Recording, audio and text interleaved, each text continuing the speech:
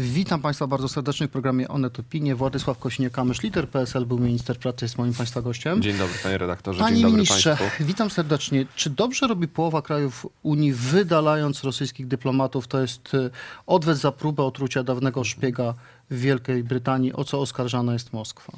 To jest symboliczny gest solidarności z Wielką Brytanią, bo atak jest na pewno bezprecedensowy od czasu powstania Unii Europejskiej, użycie broni chemicznej, nawet próby przecież z bronią chemiczną, jakikolwiek posiadanie broni chemicznej po różnego rodzaju uzgodnieniach jest niedopuszczalne, a co dopiero jej użycie na terytorium Ale pan rozumiem, wierzy, że to Rosjanie zrobili, obcego państwa.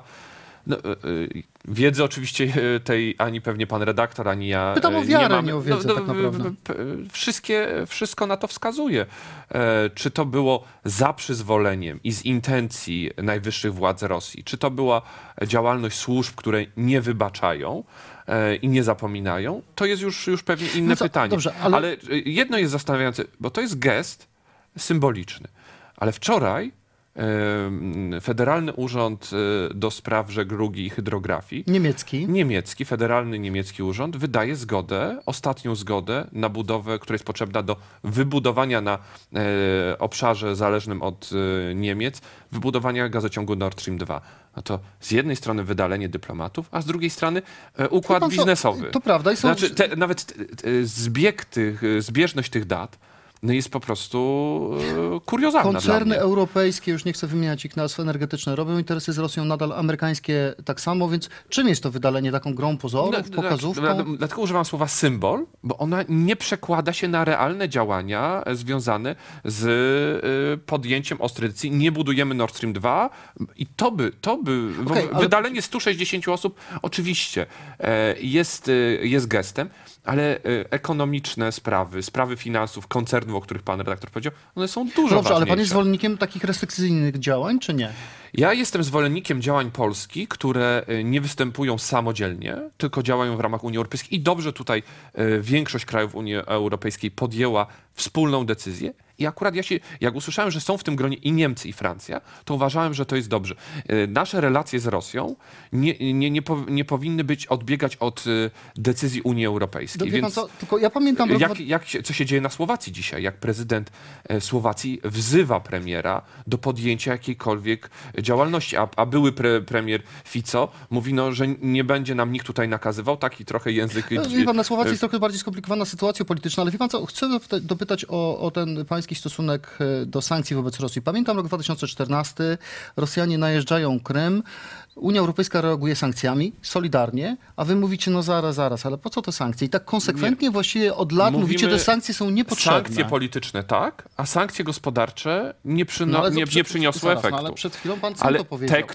Te sankcje, które wprowadziła Unia Europejska, one też były iluzoryczne, bo pan sam, redaktor, widzi, że poważne interesy w sprawie Nord Stream 2 się dzieją. Ja jestem przeciwnikiem budowy gazociągu Nord Stream 2. Jeżeli taka miałaby być decyzja i taki wniosek rządu polskiego, że jeżeli chcemy pokazać naszą reakcję na to, co się wydarzyło w Wielkiej Brytanii, no to blokujmy Nord Stream 2. To by mi się podobało. Ale to w takim razie nie mówcie, wy jako PSL, że polscy przedsiębiorcy, rolnicy tracą miliardy euro z powodu sankcji gospodarczych wobec Rosji. Znieśmy te sankcje. Tak mówicie konsekwentnie. Mówiliśmy i jeżeli są warunki do tego, żeby normalizować stosunki z Rosją, to jak najbardziej. Są czy nie mówimy? Ale to było przed wypadkiem, który się zdarzył w Londynie. Czyli teraz nie widzi pan takich możliwości? Oczywiście, że takie zdarzenia utrudniają podjęcie takiej decyzji. Czyli PSL już nie będzie wzywał do zakończenia sankcji gospodarczych? Wszystko jest związane z dynamiką rozwoju wydarzeń i sposobem podejścia Rosji do tego, co się będzie działo i w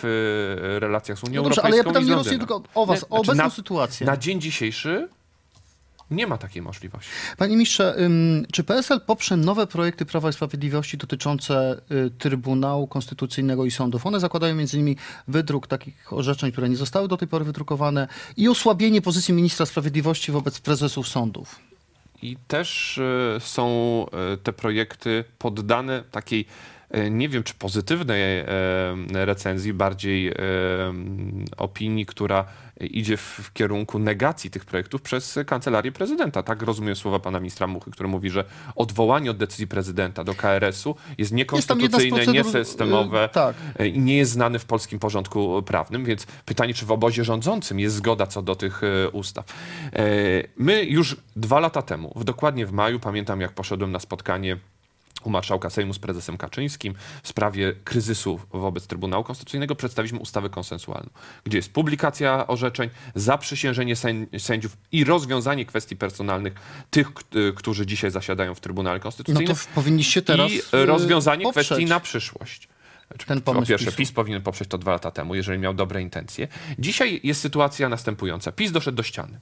Jest mur, którego już nie są w stanie głową przebić i zachowuje się trochę jak taki strażak, który wywołał wielki pożar i teraz go będzie bohatersko gasił. Czy to nie jest żadne bohaterstwo dzisiaj w wykonaniu PiS-u? Dobrze, ale nie wolno zbierać... Pastwi się pan nad PiS-em, wszyscy to wiemy, ale nie chodzi o to, że się pastwie. Ale pytanie jest, czy oni są w sytuacji, jaką sobie sami zgotowali. Przecież nikt ich nie pchał. Znaczy, to nie można mówić, że teraz ktoś się nad nim pastwi, bo oni się spastwili nad sprawami z Trybunałem ale czy widzi pan pole konsensusu? Może to jest taki moment, że trzeba razem usiąść i powiedzieć, Ja zawsze dążę do porozumienia i jeżeli jest szansa, tylko to muszą być poważne zmiany, a nie iluzoryczne. Nawet w opinii pierwszej prezes Sądu Najwyższego pojawia się to słowo iluzja, że ta propozycja to jest trochę iluzja. Iluzja, czyli kłamstwo, które ma zachwycać. Miało to kłamstwo zachwycić, ta iluzja reformy sądownictwa miała zachwycić najpierw Polskę. Teraz mam nadzieję, że te ustawy są przygotowywane z dobrą wolą i chęcią doprowadzenia do spokoju i pokoju w relacjach z Unią Europejską, bo za błędy rządzących nie mogą płacić nasi rodacy. Wszystko, co będzie w interesie naszych rodaków, wszystko, co będzie w interesie wzmocnienia pozycji Polski w Unii Europejskiej, niezależnie jaki jest rząd, będziemy wspierać. A dlaczego nie weszliście, wasi przedstawiciele nie weszli, czy sędziowie popierani przez PSL nie weszli do Krajowej Rady Sądownictwa? Była taka oferta ze strony Prawa i Sprawiedliwości, na przykład Paweł Kukiz z tej oferty skorzystał. To każdy jest kowalem swojego losu.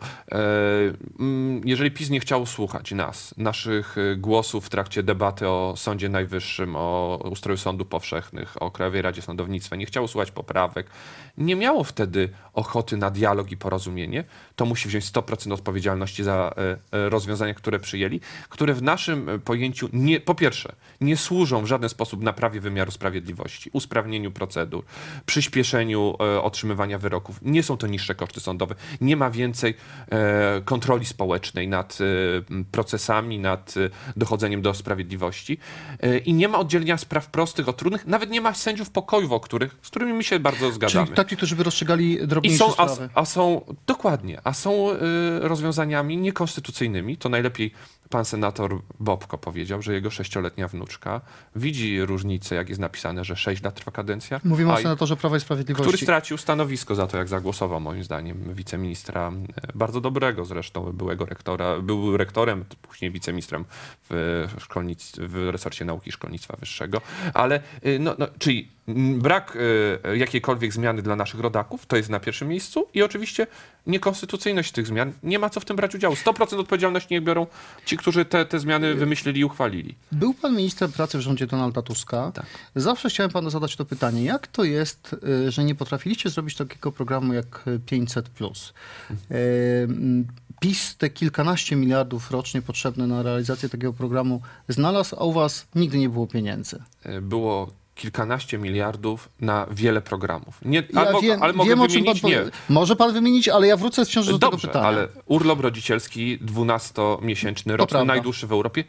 Jak rząd PiS-u oddawał nam władzę, było 18 tygodni. Ja panu dodam, 1 200 000 kart dużej rodziny, więcej żłobków przedszkoli. Przedszkola za złotówkę, ulgi podatkowe zwiększone, urealnienie ulgi podatkowej, do wprowadzenia całych sfery wsparcia zatrudnienia osób młodych. Przyzna pan, nie mieliście pomysłu na taki program, tak efektowny i efektywny. Jeżeli chodzi o to, czy łatwiej jest pokazać jeden duży program, czy 10 mniejszych, de facto na podobną wartość, opowiadających jako podobna inwestycja w rodzinę, bo ja też tak traktuję program 500+, to tutaj na pewno program 500+ jest łatwiejszy do pokazania, prostszy też w przekazie i zrobiony tak, żeby rolnicy go dostali, to jest wasz elektorat. I jest prawda? przekazaniem 500 zł bezpośrednio.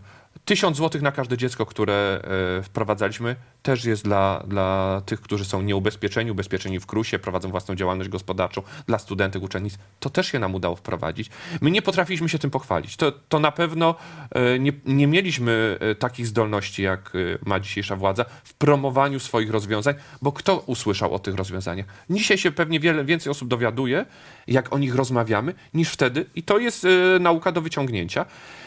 Ale nie ma pan takiego wrażenia, że trochę ministrowie finansów z Platformy blokowali pańskie pomysły? Tych pomysłów było jeszcze więcej.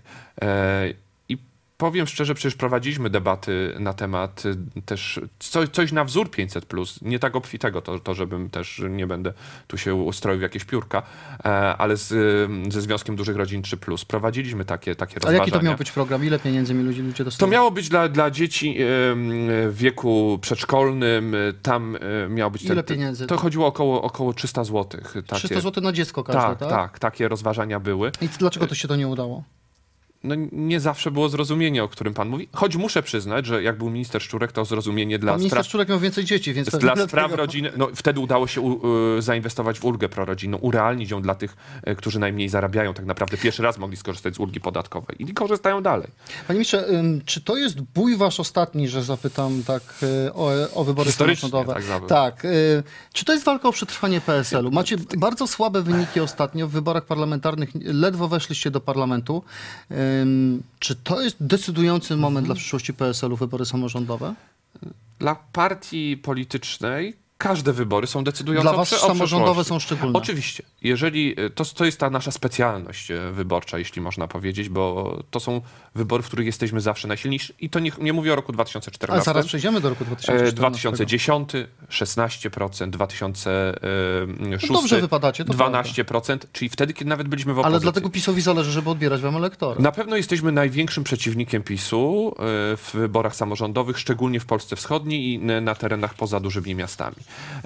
To bezsprzecznie ten bój się rozegra nie między Platformą Nowoczesną i PiS-em, tylko między nami a PiS-em. To czuć na przykład bardzo mocno już w regionie świętokrzyskim. Tam, gdzie wy wypadacie najlepiej. Gdzie wypadamy najlepiej, moglibyśmy de facto samodzielnie rządzić. I tam ten ataki na marszałka Jarubasa, bezpardonowe, nieprawdziwe oczywiście, ale są każdego dnia. I na wschodzie Polski takich miejsc nie brakuje. W ilu sejmikach w tej chwili współrządzicie? W 15 sejmikach. I oprócz Podkarpacia, które rządzi samodzielnie. Współrządzicie. W ilu chcecie rządzić po wyborach? No to nie podam liczby. Chciałbym, żeby ten wynik był dwucyfrowy. A dlaczego nie wystartujecie razem w koalicji z Nowoczesną i z Platformą? Ponieważ my idziemy swoją drogą. Mamy swój program, jesteśmy podmiotem, nie przedmiotem. No to są partie liberalne. O podobnych korzeniach, wywodzące ale się pan chodził z tymi ludźmi na protesty kodowskie swego czasu. To, że ma się podobny pogląd na jakąś sprawę, nie oznacza, że się z nim startuje z jednej listy. W wyborach parlamentarnych widzi się pan na takiej liście, jeżeli ona powstanie z liberałami, z Platformą i Nowoczesną? Ja uważam, że po pierwsze wybory samorządowe ustawią pozycje startowe do wyborów parlamentarnych. I im lepszy nasz wynik, tym też nasza pozycja startowa do wyborów parlamentarnych po prostu lepsza. To jest pierwsza rzecz. Druga rzecz to jest sprawa, czy są możliwe porozumienia przedwyborcze w starcie do wyborów parlamentarnych. Ja twierdzę, że opozycja niekoniecznie musi się zjednoczyć w jeden blok. Mogą być dwa bloki opozycyjne. Jeden taki bardziej liberalny, a drugi taki bardziej socjalny. Czyli ludowcy z lewicą. Na pewno bardziej socjalny blok jest mi bliższy niż liberalny. Czyli co, z SLD? Z nie, to jest za wcześnie. No, nie będziemy mówić o rzeczach, które są dopiero tak naprawdę pejzaż będzie namalowany po wyborach samorządowych. Czy po tychże wyborach samorządowych wprowadzi pan zakaz koalicji z PiS-em, czy zostawi pan wolną rękę w regionach swoim działaczom? Te pokusy, żeby pójść z PiS-em, serwowane przez dzisiaj rządzących wobec naszych radnych, trwały 2 lata. Czy trwają Podpierali wam radnych, ale próbowali. Nie. To jest ważne, żeby pokazać i zaprzeczyć nieuprawnionym stwierdzeniom o obrotowości. Bo gdybyśmy byli partią obrotową, to byśmy mogli po wyborach w 2015 powiedzieć, no nie, no teraz PiS rządzi w kraju, no to zmieniamy koalicję w województwach. I te oferty były z różnych stron, czy dla radnych, czy dla formacji. Ale ja pytam o przyszłość. Nie ulegliśmy. Nie wyobrażam sobie koalicji z partią, która ma charakter, szczególnie w samorządzie wojewódzkim, bo mówimy o tym decyzji politycznej, która ma charakter antysamorządowy, odbiera kompetencje temu samorządowi, zabiera możliwości funkcjonowania, działania, nie lubi po prostu samorządu, nie lubię używać mocnych słów, ale moim zdaniem PiS wręcz nienawidzi samorządności, bo to jest samostanowienie. Ostatnia kwestia. Nie wyobrażam sobie czegoś takiego. A czy w jakiejkolwiek sytuacji wyobraża pan sobie poparcie PSL dla Andrzeja Dudy w wyborach prezydenckich? No to już jest naprawdę bardzo daleka przyszłość. Ale pytanie o ocenę w połowie kadencji prezydenta tak naprawdę. No, prezydent miał ogromną... Wie pan, panie redaktorze, kiedy widziałem taką ogromną szansę, żeby prezydent budował czy swój obóz polityczny, czy naprawdę bardzo silną pozycję. Przy ustawach sądowych. Oczywiście. Wtedy wielu z nas wierzyło lub chciało wierzyć w to, że naprawdę usamodzielnia się. Nie chodzi o to, żeby się odciął od PiS-u, bo ja go też rozumiem, przecież wychodzi z tego środowiska. Ale to uważa pan, że to się nie udało?